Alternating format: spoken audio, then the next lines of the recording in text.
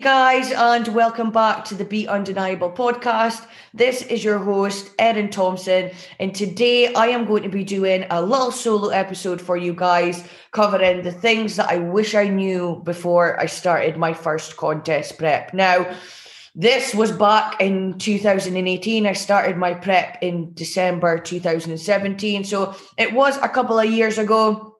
There wasn't as much information out there.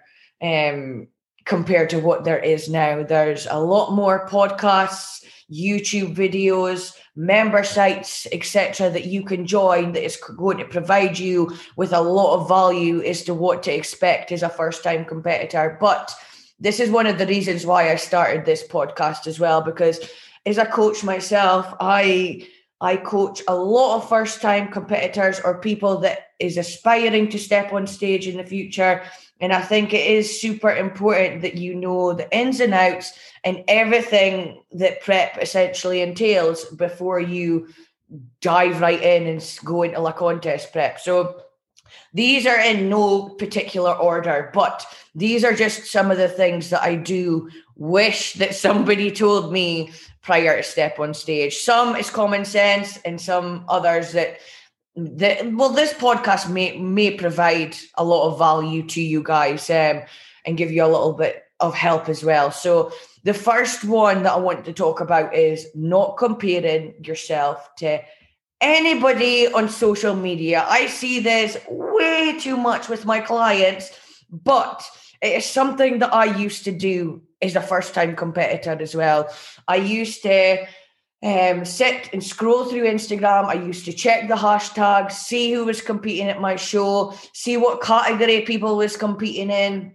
And this is probably one of the worst things that you can essentially do. No matter if you're a first-time competitor or a seasoned athlete, like this is the worst thing that you can do, because every single person is at completely different stages of their journey.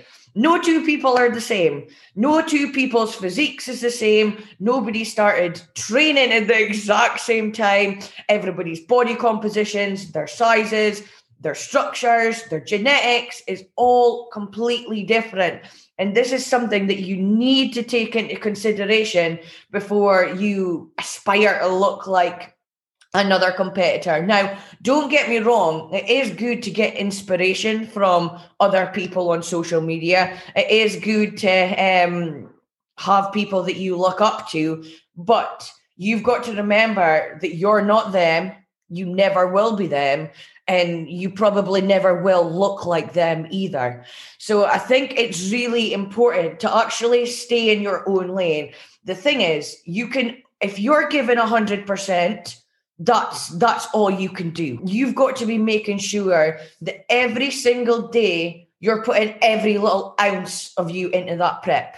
You've got to make sure that all of your boxes is being ticked. So when that moment comes, when you step on that stage, you're going to know that you gave it freaking everything. You haven't ate that cookie. You didn't drink any alcohol. You stuck to your plan religiously. That's the most important thing. And the thing is, Rome wasn't built in a day. So don't expect your physique to look like an IFBB bikini pro the first time you step on stage. It has took people years to get their physiques to where they want to be, rinsing and repeating, cutting, bulking over and over and over again. It doesn't happen overnight, and you need to be patient. You've got to remember, this is bodybuilding, and as a first timer, you're still at the very start of your journey. So don't compare yourself to other people on social media, because they're absolutely irrelevant. I know the majority of people, even when you do your first show, you want to win. You want to step on stage and do well. But unless you're doing a first timer show, you are going to be competing up against people that have maybe been competing 3 or 4 years before you. So just try and stay in your own lane and be grateful for the experience of actually competing in itself. Competing is probably one of the hardest things that you'll do in your life. It's something that'll take up every single aspect of your life.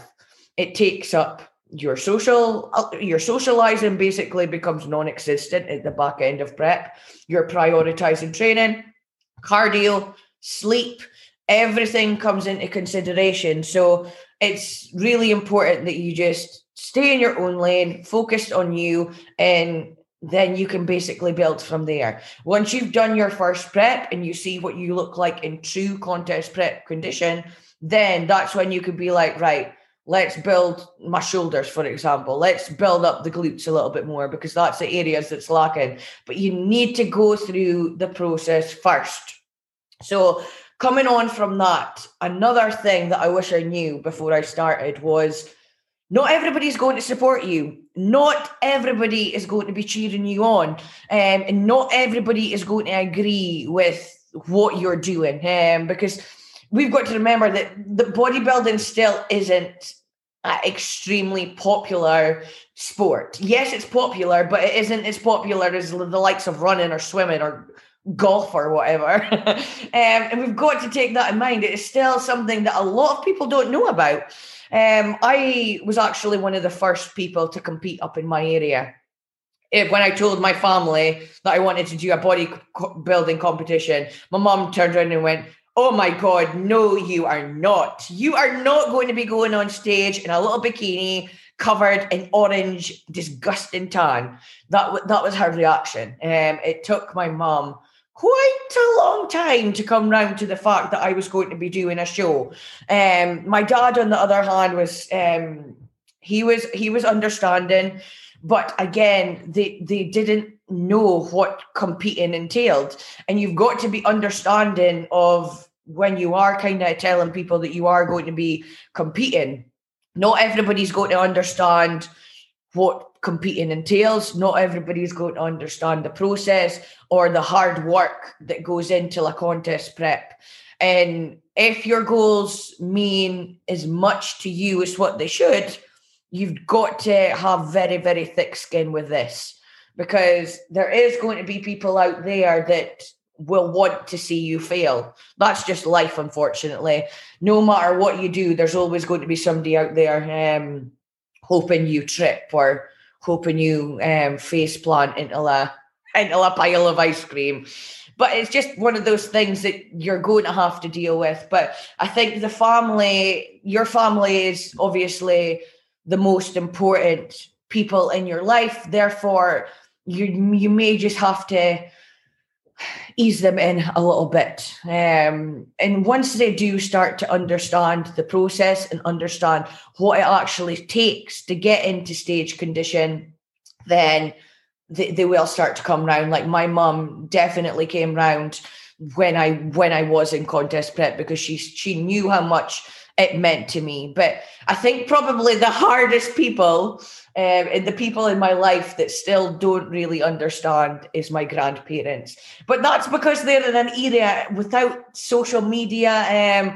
They don't it's just totally different for them. There was nothing like this back in their day. Or if it was even less popular than what it is now, that's for sure. So it is just going to be about try not to be defensive is a piece of advice, because as I say, not everybody's going to understand or not everybody's going to support you, because they're basically just looking from an outside perspective. But yeah, that is something that I wish I did know before I actually started, because I didn't actually tell my mum and dad. So we go away every New Year's, away up to a place up in the Highlands in Scotland.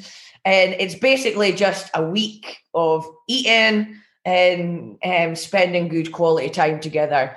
And basically that's when I told my mum that I was going to be competing and that I wouldn't be able to enjoy her food. I wouldn't be able to have a little gin with them in the evening. And that was something that she found a little bit difficult. My mom also loves to bake. So yeah, it took a couple of months for her to stop asking me if I wanted a biscuit or whatever. But she's came around now, and it's just, you've got to remember that your priority as well at the end of the day. You are the only person you're not the only person that matters, but you've got to be selfish.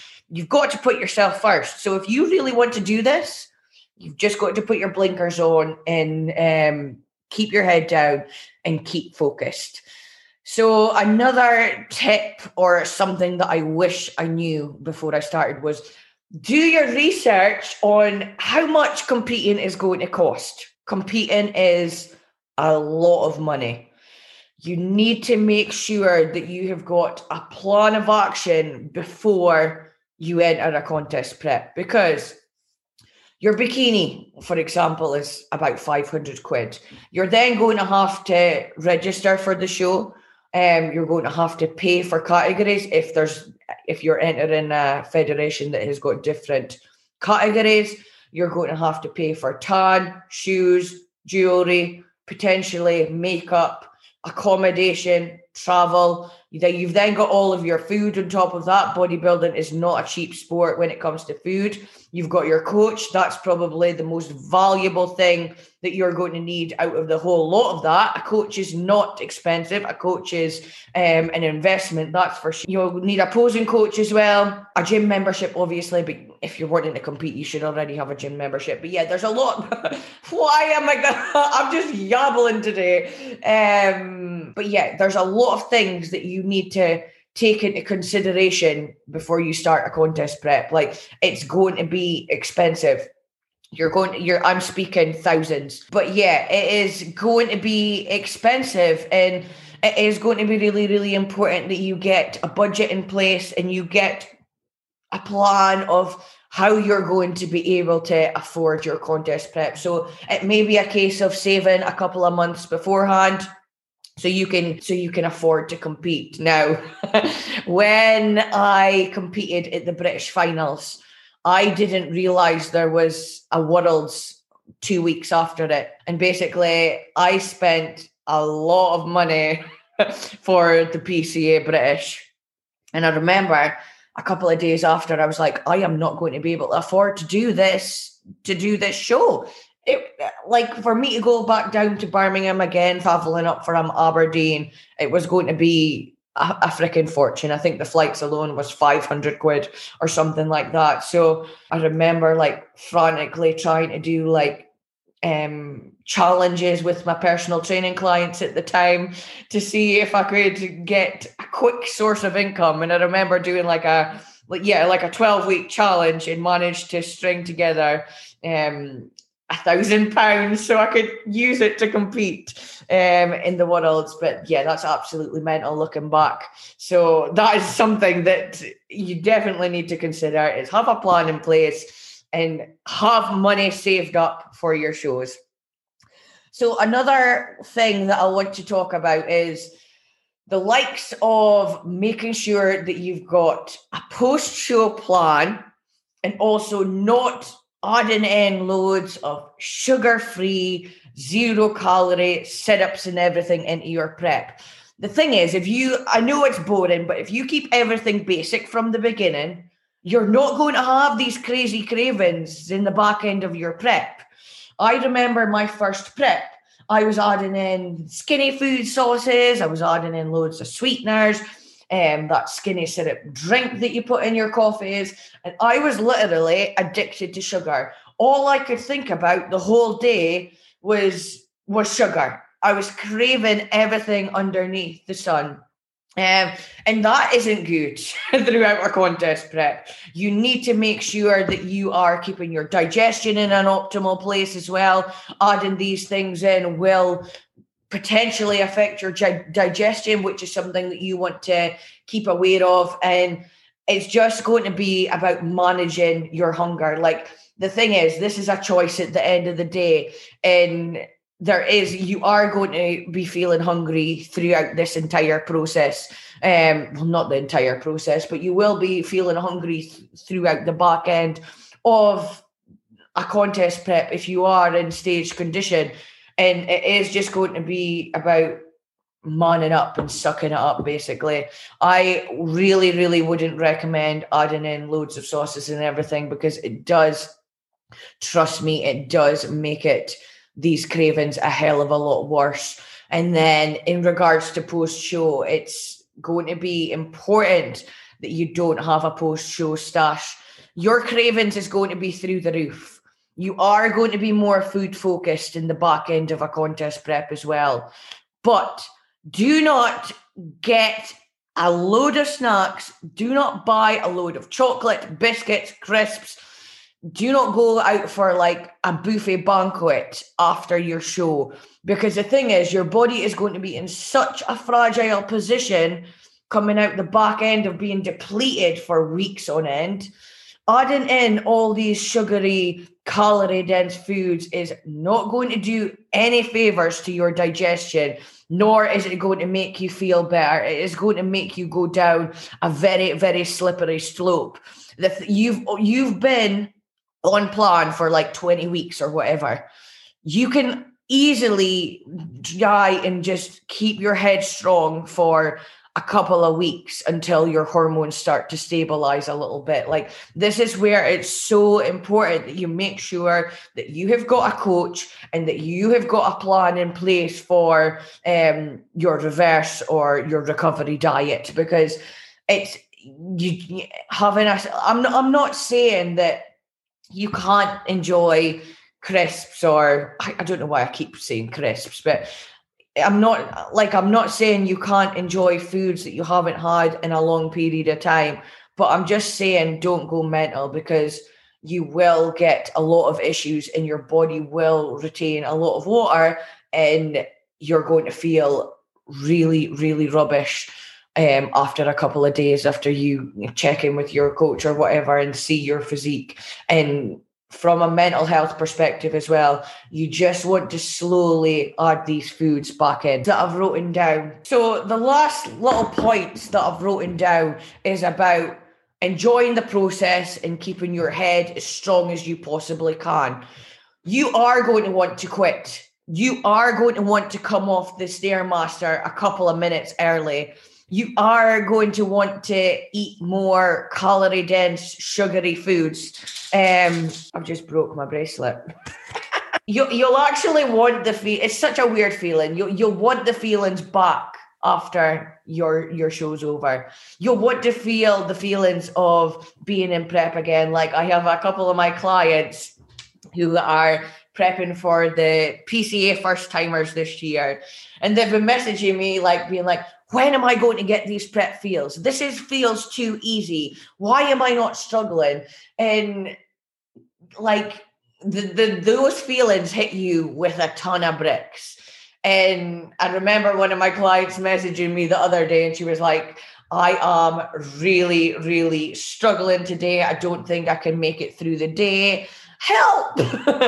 And I was just like, well, this is what you wanted. And this is the feelings that you've got to embrace. You've got to embrace the suck. It is the most important part. And you've got to kind of have like a sick personality when it comes to this as well. Is I actually try and enjoy these feelings. Like, actually enjoy the process. Like, this is what prep is like. We have got to remember that bodybuilding is an extreme sport at the end of the day. Therefore, you'll have to do extreme measures to get you to where you need to be. So just enjoy the process. You are going to want to quit. So you either quit or you keep going. It is your choice. And from a mindset perspective, it's totally up to you which option you go for. Yeah, and prep is honestly absolutely crazy, if I'm being 100% honest. But this is where having a coach is really, really important, because they'll be able to keep your head straight during times where you are feeling like giving up. So yeah, just enjoy the process, enjoy doing your cardio, enjoy going out and getting your steps in, enjoy feeling hungry, because once you head back into improvement season, those feelings will be well and truly gone. So yeah, I hope these tips have helped you guys. And as always, if you've got any questions, please just slide into my DMs. My Instagram handle is erint.ifbbpro. But I presume the majority of you guys are actually coming from Instagram anyway. But I hope you all have a lovely day, and I will speak to you all very soon. I will speak to you all very soon.